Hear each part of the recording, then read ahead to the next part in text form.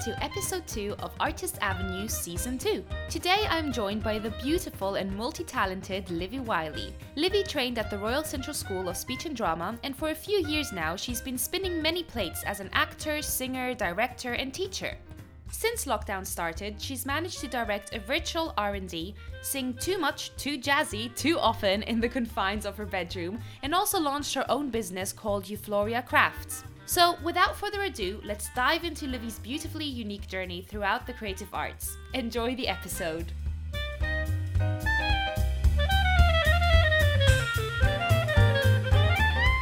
So, my name is Olivia Wiley, also known as Livy Wiley.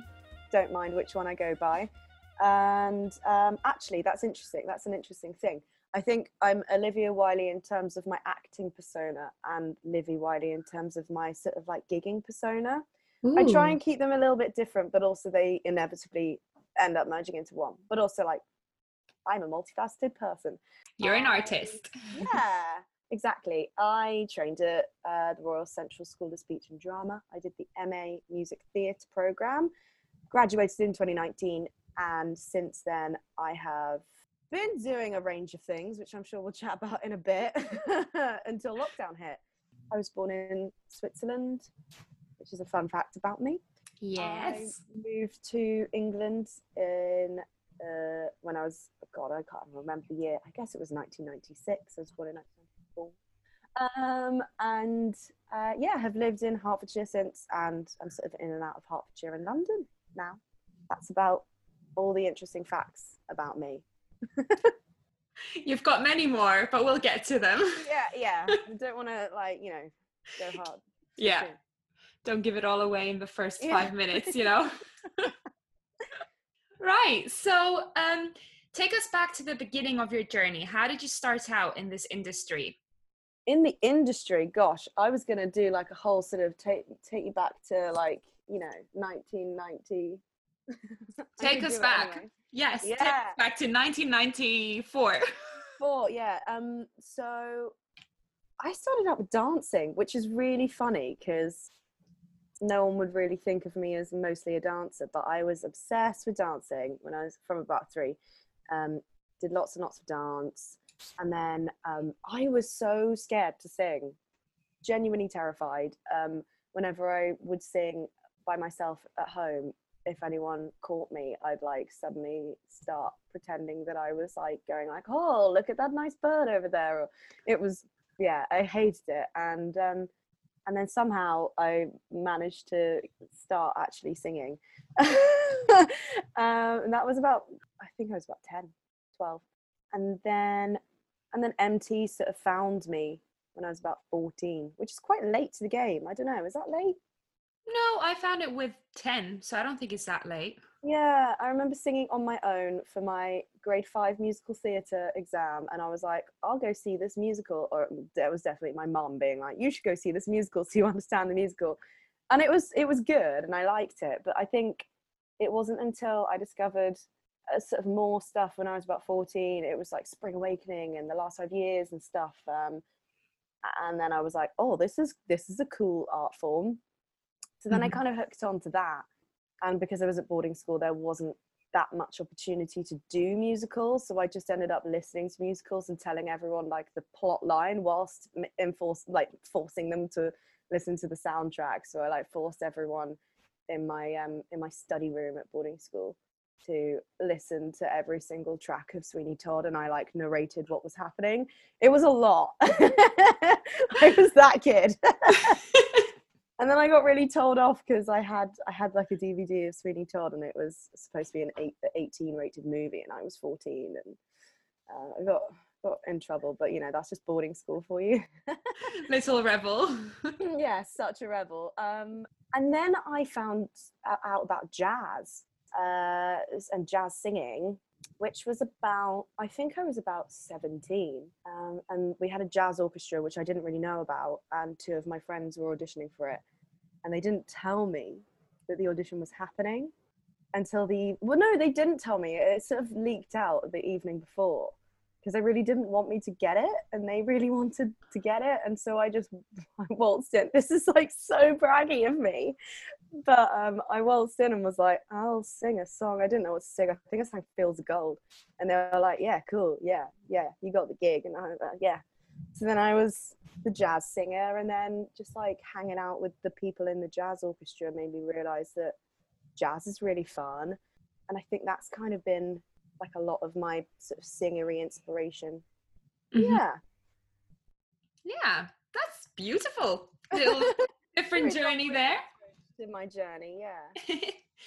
And then obviously before you came to Central, did you go and study something else? I did. I did English and drama at Queen Mary University. So I was in London. No, I'm very grateful for it. It was really good, and I think it's come in really handy. And I don't regret doing an undergrad, so that's really nice. And I've learned a lot of things, and I can use it in my acting as well. Hmm. And I also took the opportunity to, because I was in London, I just infiltrated all the other musical theatre societies because Queen Mary didn't really have one. So yeah, I ended up infiltrating lots of other. Was that course more academic or more practical? Because it was English and drama, so half of it was English, which was obviously all purely academic, and then Yeah. half of it was drama. So I guess half, like a Hmm. quarter of it was drama. No, a quarter of it was practical. Um, yeah, so I ended up doing a little bit, but also most of the practical stuff was like, it was very performance arty. So it was lots of like, we were doing pieces that were inspired by like art installations or inspired by photographs or like works of art. So the stuff ended up being, it was very much like, you know, Marina Abramovich style, like performance art installation work. So none of it was like really performing, like acting. None of it was acting really, or if it was acting, we weren't being marked upon the acting. Yeah. Yeah. No, that's interesting to know. Yeah. And obviously, you then went on to audition for colleges. How was that experience doing that whilst having an actual other course that you were studying? And because I know you auditioned for quite a few schools as well, didn't you? Yeah, this is an interesting story. So I didn't audition in the final year of uni when I was doing my undergrad because I spent all of my time doing shows. I think I did 3 shows at King during that year. And then I also had to do, you know, like all of my stuff at my actual degree. So I didn't audition that year because I just thought I'm so oversaturated with shows and things already, it can wait. And I thought I'm not going to be able to give it my all. I don't really feel that confident, and I kind of wanted someone to coach me through it. So I graduated from my undergrad in English and drama, and then I just sort of found other jobs, and I was pretty sure that I was going to audition. So I went to go chat to a sort of a mentor of mine, and he told me to go for straight acting. So I auditioned for straight acting at various places. So I did loads of research into the MAs, and I think I went to like Mount View. I think that was my first one. I was auditioning at Mount View and I got a recall, and then they were like, talk to me about yourself. They did a little interview and I was like, well, I did this musical and I was in this musical theatre society and I did this show, which is also a musical. And they were like, why are you auditioning for acting? And I told them what I'd been told, which is like, you know, you've only got a year. It's not very long to focus on 3 disciplines. Just focus on one. Like you're already an all right singer, and you know you can get like singing teaching and blah blah blah blah. And so I was like, right, okay, that's my reasoning. But then they obviously saw that I just wanted to do musical theatre, so I guess they were like, nope. And then I already had these places for loads of MAs that I'd already, you know, like paid for to do the audition. So I was like, right, better get going. So I sort of auditioned for them, but my heart wasn't really in it. And meanwhile, I was also applying. I was then like hastily researching all these MA music theatre like programs. So I auditioned for RAM, Central, Mount. No, I don't think I auditioned for Mount View because I was like, I don't want to do the Mount View musical theatre program. I don't like it. And then Royal Conservatoire of Scotland, and I got waitlisted. I was on the reserve list for Royal Conservatoire of Scotland and for Central because I basically didn't really try, and I sort of was like, I'll sort of go in and not really prepare anything very well.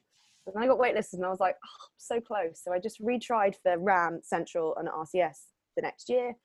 And I got places on two of those. I got place in RCS in Central, and then I was like, oh God, which one do I choose? And London just made more sense.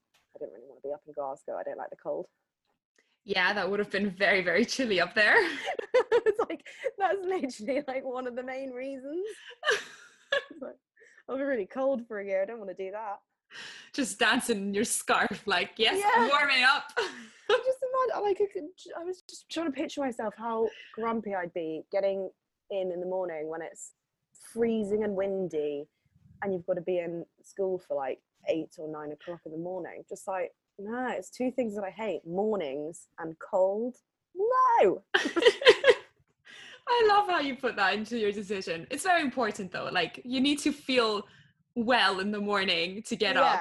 Yeah, exactly. Yeah, and I had a nice chat with lots of the people who did the courses, and just Central gave me a really lovely vibe. And I did the workshop, and it was just such a gorgeous place to be, and it was the only place as well where it really felt like they were allowing me to have an understanding of what the course is like. Everywhere else it was like, oh, we want you to figure out what it's like here as well, but it just didn't. But it wasn't. It was like, you go into a room, sing a song, do a speech. How am I supposed to get a flavour of your course? Mm-hmm. So Central was the one. I loved it. But no, I agree with you. Like, it is important to choose a school that you feel comfortable with. And Central did actually allow, I know I had the experience that they allowed people to really have an insight in the course and like who's going to be there with you and everything. So it does play. And also, I feel like, obviously I don't know because I haven't been to any other drama schools, but the feeling that it's okay to not be a performer 100% of the time is such a rare thing to instill in your students. And I feel like it's something that we've all really embraced. And it's just like, why is this not taught everywhere, that we're not all going to be employed 100% of the time? And this is what, like, that is literally one of the singular things that I was so terrified about. And the reason why I didn't go for it earlier was because I was so scared about giving up everything else, which I feel defines me as a person. Mm-hmm. I'm such a projecty person. I'm like, oh, I'll do this and I'll do this, and they're not necessarily linked, but I love that about my life and what I do. I love having, like, one day I'm teaching singing, another day I'm making something, or, like, you know, whatever. And to be told that that's okay and that should be celebrated was something that I was so thankful to have learned in my training. Definitely, yeah. And we've all, like, taking it on, as you said, like everyone from our year group and the years before, they're all doing such lovely little small projects. And it's also not, we're not sticking to one thing. We're all doing a lot of different things. And it's just so lovely. Like, that is very, very true. Yeah. And then you obviously got in. Hey, I did. By some miracle. No, it's not. It was meant to be. It's called working hard. I honestly just didn't try before because I was so scared of failure. I was so scared of trying really hard, putting my all into auditioning, and prepping my piece, that if I got told no, I knew that it would just break me and I'd never go near performing again. So I just sort of didn't really try the first time round. And then the second time I thought, this is so stupid. Why am I shooting myself in the foot? How did you get out of that mindset, actually? I think having the reserve list sort of flouted in my face and then not being given a place, and also for 2 schools. I think if it was for 1 school, I would have kind of thought, oh, that was just lucky, maybe I'll just give up and do something else and teach for the rest of my life, or I don't know, work in an office. I would never have worked in an office. Let's not kid myself, that would never have happened. I can't see you there. No, it just wouldn't work. And I think, yeah, having the reserve list for 2 schools, and I just didn't really get myself sorted out. I hadn't got my references really. I mean, I'd asked someone for references and she'd never really responded, and I sort of blamed her, but it wasn't her, it was me. And I think I just thought, right, you've got this far, if you actually try and put your mind to it, and this is what you want, so why are you why are you not really giving it a go? Because you're worried about failing or worried about being rejected. Like, what's gonna be the harm?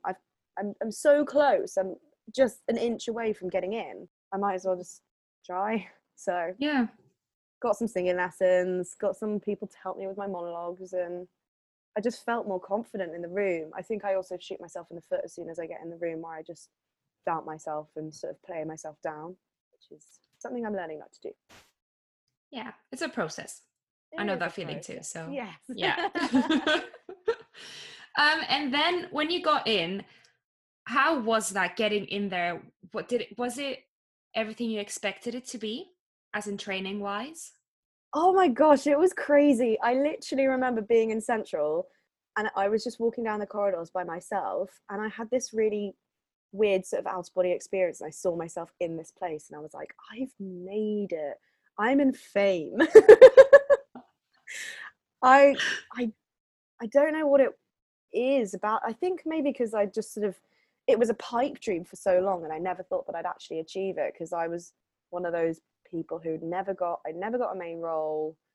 I never sort of really felt like I'd been given an opportunity to show what I can really do, because I mean, I was at boarding school. We had one musical every 2 years.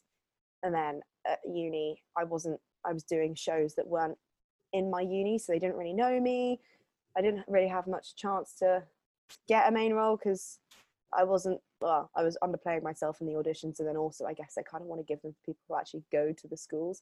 And I think I was just so eager to kind of feel validated by being there and being like, and also because it was only 1 year, I was like, right, I got 1 year, I got to just go for it, just do it, give it my all. And I loved every moment. It was so much fun. It really was. We did have a lot to do though. They did pack in so much. Like, So much. if I think back now of everything we did in 10 months, really, because it's not 12 months, is it? I'm just a bit like, wow. Like, it all felt, I don't know. It just all went so fast, but at the same time we did so much and learned so much and so many different things and aspects and genres and stuff. And you're just like sitting back and you're like, how do they manage to put all that in and you actually soak it all up as well? I know. And also the fact that we spent so many hours all together. Like, the course was small, there was only 18 of us, and we were together the whole time. I just keep talking to people who were at uni with like 40 or 50 people in their cohort, and there were 18 of us. And Mm-hmm. we spent all of our time together. I mean, especially after the first term, because we were all in separated into two groups, which is still, you with eight, I'm like, what's half of 18? 9 people. You with 9 people, but you know, the groups are different and sometimes we're all together. But I mean, from Christmas onwards, we spent all of our time, some days 8 till 6 p.m., otherwise like 9 till 6 p.m. all together, 18 of us in the room. How did we survive? Like, that was nuts. It was, yeah, but it was awesome. Crazy, but awesome. And if I could do it all over again, I really would. I literally was just like, take me back to the cocoon. It was so Yeah, fun. into the nurturing experience. What was your favorite moment whilst training?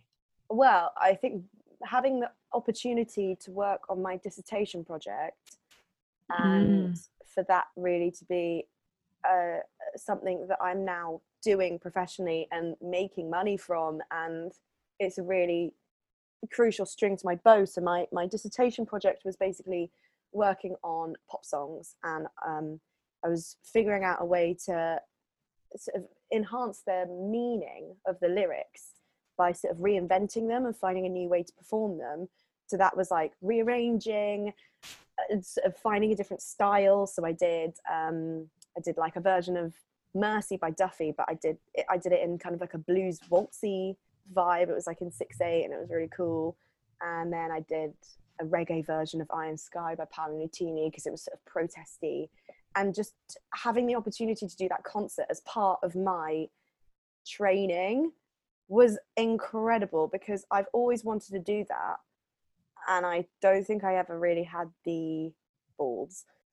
and I think also I would have always constantly put it off, but having the thing of like, you need to make something, this is what you're going to do, and I had so many different things that I was thinking about, and I really boiled it down to that one thing, which I didn't even realize I needed and wanted to do for so long. So that was awesome. That was really cool. And then on to graduating life. How was that? How did you feel once it was all over? Obviously you've touched on it a bit, but You know what? I finished, like on the day we handed in our dissertations, I was so excited to get out there, and I was really raring to go. And I think also having done the concert, and I was really gunning to do some gigs as well as auditioning for shows, and I felt really confident in myself as a gigging singer, performer, artisty person. But then it quickly dawned on me within about a month that I was really freaking out about acting, because I didn't have an agent. I still don't have an agent, unrepresented. And I just didn't know where to look. I didn't know what to market myself as. I didn't know who I was in this industry. I think I'm kind of getting there, but I still don't really know. As a very white passing mixed race individual who has got a variety of like, I'm sort of like jack of all trades, master of none. I feel like I play instruments, but not amazingly. I am like dual heritage mixed race, but don't really look like it. Not that that's like a skill. It was really difficult to maneuver, and I was excited to be unrepresented, because I thought, well, any work that I get, I'll be doing it all off my own back. But I also like had this sort of freelancer crisis where I just thought, okay, I'm now an actor, I'm now a freelancer, I need to work all the hours God sends. So I was working, teaching, I think 6 days a week, as well as working in an office in the mornings, and then also like doing gigs at the weekends and stuff. I think there was a month and a half where I did not have a single day off. It was absolutely obscene. And then I just made myself really sick. And I realized that I was just working too hard, and you need to learn how to switch off when you're a freelancer, which I still don't really know how to do. oh. Hey, it's crazy. Honestly, I'm gonna try and find my calendar and see if it's still on there from a year ago, because it's nuts. Like, I've got one thing every single day. This is September 2019. For how many weeks? At least one thing. I wish I could share my screen. 1, 2, 3, 4, 5, 6, 7 weeks. A whole half term. I've got something every single day. At least one thing. Some of them I've got 2 things. And oh my gosh, I realized as well, I would finish work, I'd finish teaching work, and then I'd go and work in, like, as a host in this, like, ping pong place. Like, I'd work until like 11 p.m. and that is crazy. I'd be in the office in the morning and stuff. It was totally nuts, but I did earn loads of money. There you go. At least got something out of it. Yeah. Oh, and no. During that time as well, we were setting up a stone's throw as well. So we were setting up our theatre company. And then everything just started to go wrong. I just ended up like turning up for work without my correct things and stuff, because like my brain was just not working. I was just going at 5 million miles an hour. But I think that is a good point to touch upon, because it's, as you said, it's our freelancer mind, and we think that because we don't have a set schedule, we have to like just fill our days up and every single second of the day. But I think at the start you feel really good and really well that you're actually like productive and you're not wasting time, let's say. But there comes a point where you just realize you've run yourself down so much that you're not taking care of yourself. And if you don't take care of yourself won't be able to perform to the like 100% that you can. Absolutely. Like, it's such an interesting mindset that we get as performers. It's just, I don't know where we get it from either, because even when you go to drama school, yes, it is a lot, but we still have our hours from like, let's say 8 to 6. And then it's only when you have shows that you just continue. But like, usually you go home, do a bit of homework, but then you switch off as well. Yeah, exactly. And I think also being a freelancer, so much of your work is at home. It's really difficult to differentiate your working time from Mm. your resting time. And I'm a serious night owl, and I feel like the most productive time, like when my mind is working, is at night, which is really Hmm. bad because then, well, maybe it shouldn't be. I feel like we should celebrate circadian rhythms, and I just stop becoming a true night person and just don't do anything in the morning, because that's how I work. I just can't function any time before about 10 o'clock. Try and get me to do anything creative. It's not happening. But that's okay. As long as you know your pattern and your rhythm, then you know that Yeah, you have to rest in the morning. exactly. That's absolutely It's fine. I still find it a really tricky thing to navigate, this whole freelance life. I don't think I'll ever be able to fully switch off because my brain Hmm. is just always at work. But talking about switching off, what do you do to keep sane and switch off when you do? I don't do it enough, but I do love a jigsaw puzzle. Ah. I love a jigsaw puzzle. Um, and I love crafting. And I think this is the thing that I've really got into during lockdown, because I didn't have anything else to do. Hmm. I had to find other things to sort of take up my brain space. And I think I need to have something that busies my hands. And then it allows me to think and work through stuff without me feeling like I'm actually having to do work on top of stressing about the work and stressing about everything else going on in the world. Yeah, I think crafting and doing puzzles and working with my hands really gives me some time to have some breathing space. um, Netflix as well. I love a bit of Netflix. Good old Netflix. And I really used cooking when I was training as a lovely form of sort of therapy. I love making really overly, what's the word, complicated meals. I think because previous to training and previous to doing all this professionally, singing and dancing was my sort of therapy of working everything out and just sort of Mhm. releasing some stress. And then I got to doing it professionally and training and stuff. It was during training, and I went to a ballet class, and I was like, this is so stressful. I'm just thinking about all of the stuff which I need to do in terms of my technique and ballet, and like this isn't relaxing anymore. It's not a way to work out stress. It's for me to work up stress. So I Mhm. used cooking as sort of my way to release everything, because yeah, whenever I sang, I was just thinking about technique and how I was stuck in a really, really bad technical place singing. Yeah, cooking, puzzles, crafting. Yeah, no, that's good because we turn our hobby into our like work, and then it's good because we love it and we will always do it. But you do need other things to do, and like I think cooking is great, and jigsaw puzzles as well.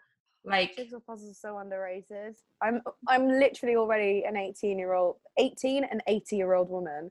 I just need an army of cats, and flower pressing as well, which is you kind of do. become my new sort of hobby, which is really fun. Yeah, so I set that up during lockdown. Pressed flowers with hidden meanings inspired by Victorian flower dictionaries and almanacs, and sort of like a bit of witchy woo herbal meanings and stuff as well. So yeah, I sort of got really into that. I get down rabbit holes of things and get excited about really weird stuff. No, but they look fab. I love your Instagram page as well. When you put the little star signs with Yeah, it, I love that so much. I'm like, ooh. I had so much fun because there's like generally a list of zodiac flowers that are already sort of designed, and I don't know who came up with them, because I don't really know if they necessarily go with what I think. I'm also a bit of like a closet zodiac nerd. And so I sort of curated my own list of, with my knowledge of flower meanings and symbolisms that I came up with myself. So yeah, that was really fun, and that's like a bit of a side hobby. Not a bit of a side hobby, it's definitely a side hobby. But it's That's really about fun. things that make you happy and like spark some passion in you. So, I always wanted to have a little crafty side hustle, but there's so many things that I make, Mhm. and there wasn't really anything which I made which I'd be happy to make loads of times. Like, I'm like, oh, macrame. Would I really want to do that day in, day out? No. Knitting is stressful. It takes a long time. Um, I don't really think I'd want to sell my work as an artist personally. That's not really for me.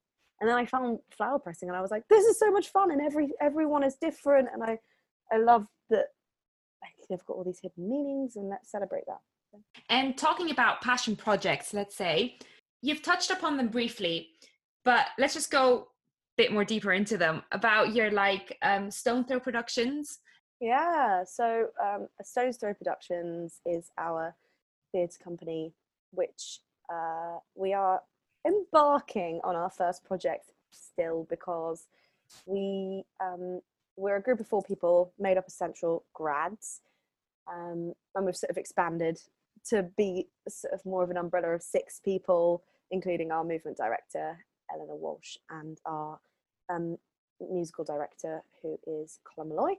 And there's sort of 6 of us. I think 4 Central people that we all sort of huddled together at the end of Central and thought, let's make a theatre company and create a piece that celebrates actors and musicians within sort of like the canonic text world that we don't really delve into as musical theatre people. So I'm talking about like naturalism and like realism and sort of like Shakespeare and, you know, like Chekhov and Ibsen and blah blah blah, all of those canonic writers that we all sort of know and love, and most of us have heard of the plays. And we thought, why don't we make a piece that really celebrates music and actor musicianship within that. So our first piece is The Cherry Orchard. We were supposed to be going into the Hertford Theatre. They've sort of taken us under their wing, and we're being mentored by them, which is really lovely, because I grew up near Hertford, so that's nice and sort of like a local thing. And we were supposed to be going in there and doing a week of R&D in April. Obviously, lockdown hit, and we did it all virtually, which was really fun. And it's really weird because we've got a group of 5 actors, 2 of whom, or 3 of whom I've never met in person. We've only met virtually, and it's just so strange that like we've worked on this piece together and I've never met them. So that's really weird. I think it will be lovely to be in a room all together, but we don't know when it's going to happen. We've kind of just had to put the project on a bit of a back burner, which is, I mean, it's just what had to happen, really. Sadly, but it will come back at some point, and we'll get the show on the road one day. And when we do, it will be sweeter and more beautiful than before. But actually, you know what? Having a virtual R&D was a blessing in some ways, because it gave us a bit more time to work on things and to develop other sides of the piece. Obviously, like the physical side and us being within the space and using our instruments, we still haven't really figured out, because you can't do that over Zoom. And that must be hard.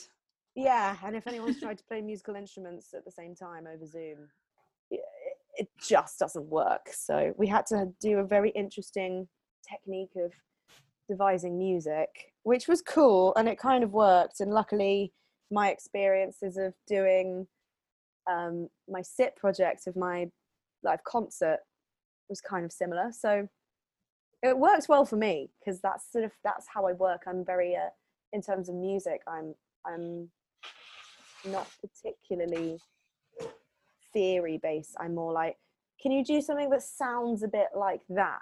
So can we take this song but do it in the style of Diana Ross? And they're like, what do you mean? And I'm like, I'll play it, and I'll be like, you know, this beat, that beat, can we put that in? Yeah, but actually, you know what, lockdown has brought its silver linings. I think, like you, I'm an optimist, but I'm a cynical optimist. I hate being optimistic, but I am. And I downloaded Logic, which is like this music software. I got myself a fancy ass mic. I have basically taught myself how to do music tech. It's been really fun. I I actually, like, really ironically think that I've become a much better singer during lockdown just by, I've been recording stuff all the time. Like at least once a week I've been recording something, and whether or not it goes out onto Instagram or onto the socials is, it doesn't matter because it's for me, isn't it? It's been really cool. Yeah. Difficult but cool. And I'm just trying to be one of those annoying music people who put stuff up all the time, which is really hard for me because I hate being a narcissist, but I also really secretly want to be a narcissist. Do you get that? I get what you mean, yeah. It's like, oh, I don't want everyone to think that I'm like obsessed with myself and that I think I'm really amazing. But then also at the same time, I'm like, I wish I could just post stuff. But then I just started doing it, and actually, people have been really nice about it. So I guess I'll just keep posting. No, I think you should, because I think I get exactly what you mean, actually, because it is about, the thing is, we are artists and we're creating art for ourselves, but also to share it with the world, you know, like we entertain people. So like you have to celebrate yourself. And if you never, ever, ever post anything because you're in fear of what others might think about you or your craft, which I completely get, I am 100% like that. But if we never do it, we'll never know how it comes across. We'll never know what will come out of it. Like if you post it, you never know what kind of collaboration might come out of it, who might see it. Like it might all be really silent at the start, but like that person might have seen it and like saved it for a project that you might need in like a few months time or something. So yeah, it is about that thing. But like I think we just need to sometimes, like, don't post every like single minute of the day, of course, but sometimes we just need to like embrace it, that we can, and that we can share our like talents so easily nowadays. For sure. I think we've got this desperate need as artists to be given the stage by someone else.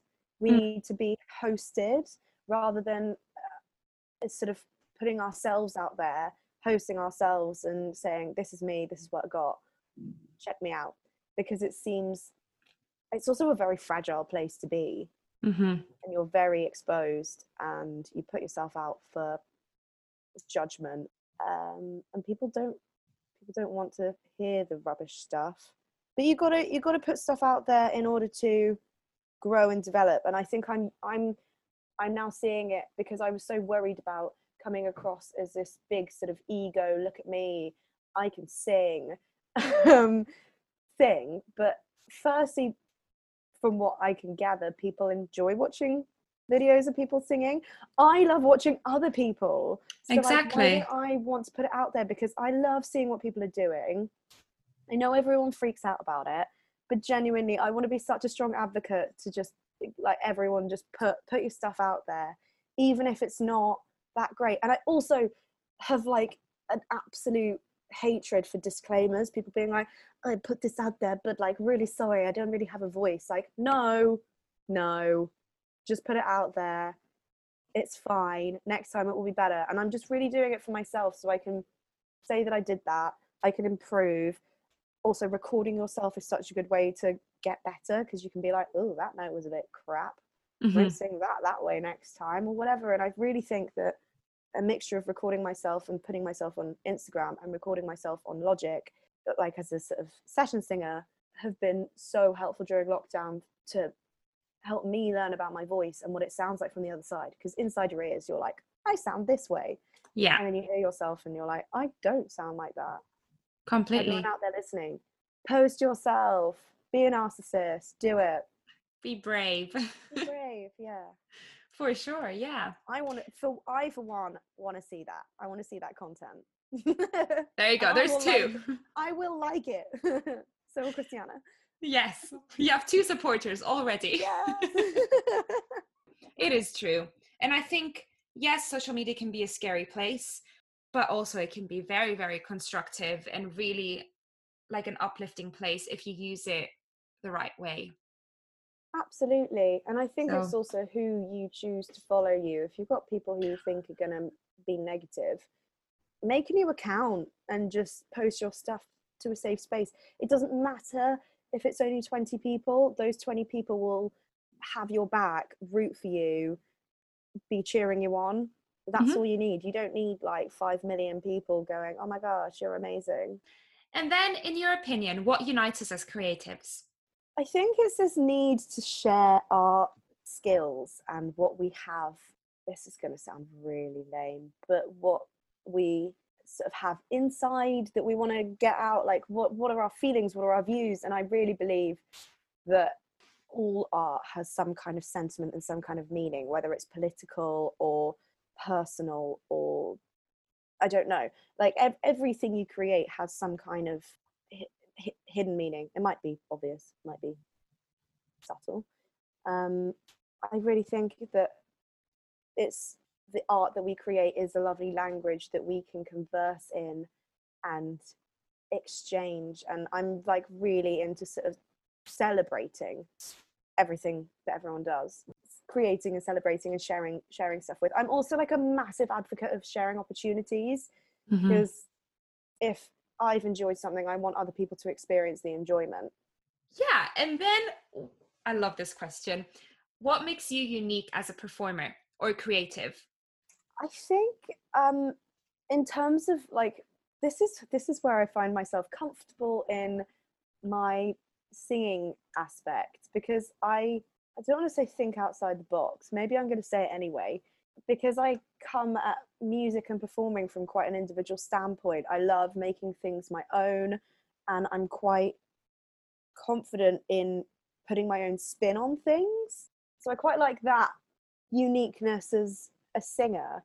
As a performer, I mean, I feel like I am very unique, but I don't know how to channel it best. Like I've got so many different things that are part of me. My Indian mum, my Northern Irish dad, my sort of growing up in Switzerland and then moving here, and I think there's so much of myself that I would love to be celebrated, and that's really important to me as a person and as a performer. And I'm not really sure how I can channel that yet, if it really sits in well in the majority of the industry yet. But the industry is changing, and I think that there are shows out there which really celebrate people of diverse heritage like me and you as well. Like, look at you beautiful Cypriot German lady. Yeah, it's a difficult place at the moment, and I think that's why I haven't settled on a lot of stuff in the industry, and I'm not really sure where my head is at in terms of acting and musical theatre. And it's just I just don't know where I am. And if I apply for a diverse casting bracket, they'd look at my headshots and they're like, she's so white. No, she obviously didn't look at the breakdown to see that it needs to be someone who's mixed race. And I'm like, well, I am. I just don't look like it, but it doesn't mean that I don't identify as that. But yeah, I'm struggling with that in the industry at the moment. But I would love that to be something which is celebrated, because I celebrate it in myself. Yeah. No, that is very true. And also there's been another guest that came on here and they had a very similar topic about the diversity. Like there's a big thing going on about appearance and diversity, which is great and also really needed. But we also touched upon the thing that, there you go, accent. A lot of the times it's also not all the diversity you see, but how you feel as well, the insights. So be it accents, be it your heritage, as you said, your Mm-hmm. mixed race heritage, you might not necessarily look like that diverse appearance, but you are that diverse in like soul inside of you, which brings exactly as much diversity as your appearance in it. So that is an important thing that hopefully will start changing in the Yeah, and future. it's difficult for people like us who are diverse but look Hmm. pretty white, because I Yeah, don't want to take away from the fact that there are lots of people who are not white who are, finally getting the chance to be seen for stuff, and I don't want to 100%. take that opportunity away. However, the casting breakdown is saying that they want someone of mixed race heritage, and that is me, but they Hmm. looks like me. They want someone who looks like someone who is mixed race, but that doesn't mean that my experience as a mixed race person isn't as authentic. It's just a really difficult topic to talk about, because Mm, I'm I'm very aware of the struggles that people who don't look as white as me and people definitely. of color, Yeah. or however they express BAME, or I know there's lots of issues with like how people want to be talked about as a Yeah. as a person who's Black or Asian or ethnic minority. Yeah, so I don't want to take that fight away, because I'm absolutely rooting for it.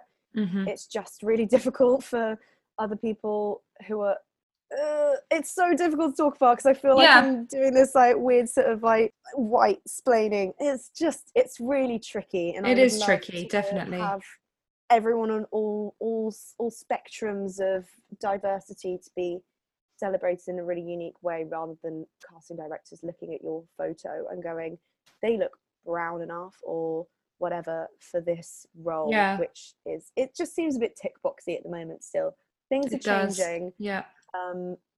They are changing slowly, and I just really hope that I would get to be part of a show, especially a new musical that would like celebrate that. Let's write one. Let's just write one. I mean, the good thing is that like British musicals which are popping up recently, Six and Juliet and stuff, like they're doing that, which is great. And just more of that content, please. Yes. And Juliet is so brilliant. I haven't actually managed to see it, and I really hope it comes back. Oh, it must do, and you'll see it and you'll love it. It's like, you'll love that show. I definitely think you will. Yeah, good one. And then, do you have any last advice that you would love to give to the listeners? I think it's just reiterating for people to shine their light. Shine your light, darling. Shine it bright. Just get out there and put your stuff on social media, put your stuff on YouTube or whatever. Like if I think most people who have spoken to me about it are saying more about singing performance side of things, which is easier to self-promote and self-market. Like, I cannot express it enough. I want to see your stuff. I'm just one person, but like, I'm sure I can vouch for loads of other people within this industry, and even people who aren't in the industry. It doesn't matter if you don't have a massive following, just like put it out there. It's like probably not as terrifying as you think. You're not as bad as you think. Yes, we're all singing live, so we're not gonna have like a bum note, or it's not gonna be completely perfect. Exactly. But imperfect is beautiful, and it's exciting, and it's what you want. Like, if everything is perfect and sterile the whole time, you get bored, you know? Like, and that's also not live. Yeah, true. If you want something that's perfect and flawlessly done, then that's cool. You can go listen to your pop records. If you want to see people who are showing rawness and liveness and everything that you've got in the moment, then that's what's amazing about, you know, putting covers up on Instagram and YouTube, and you gotta give it a go. Very true. Yeah. No, but it was lovely. Thank you for coming on and sharing your journey. Thank you so much. This has been a wonderful, lovely space to jabber on forever. Yes, we could go for days, generally. I know. It's been wonderful. And also, all the stuff that you do on this podcast is amazing. I love the fact that you're celebrating others, and I think that needs to happen more in this industry, doesn't it? It definitely does. It has to become second nature. For sure. I mean, I had a bit of a moment where I saw some other people doing things, booking jobs and stuff in this climate, and I got kind of upset about it, and I was like, why have they managed to get a job and I haven't? And then I thought about it, and I was like, this is coming from a place of like self-insecurity, isn't it? So why don't we just celebrate those other people? Because if I got the job, I'd want everyone to celebrate it for me. So I'm just really trying to check myself whenever I see my mates doing cool stuff, to like give them a round of applause and not think about how did they get that gig and not me. Like, everything will come, serendipity. Definitely. Let's have an industry of encouraging others and rooting for others, because otherwise we're just going to end up in this catty, horrible place, which is not a fun situation to work in. No. And I'm a firm believer of, I know this is going to sound cheesy, but there is a place for us all in this industry. It's big enough for us all, and we're all going to have our moments, because it's not just one, it's a lot of moments together. Exactly. Yeah. I hope you've enjoyed this interview with Livy Wiley. As always, Artist Avenue will be back next Wednesday with another exciting interview. Till then, make sure to follow us on social media, keep up to date, and also keep spreading the word. Have a fabulous day and see you next week!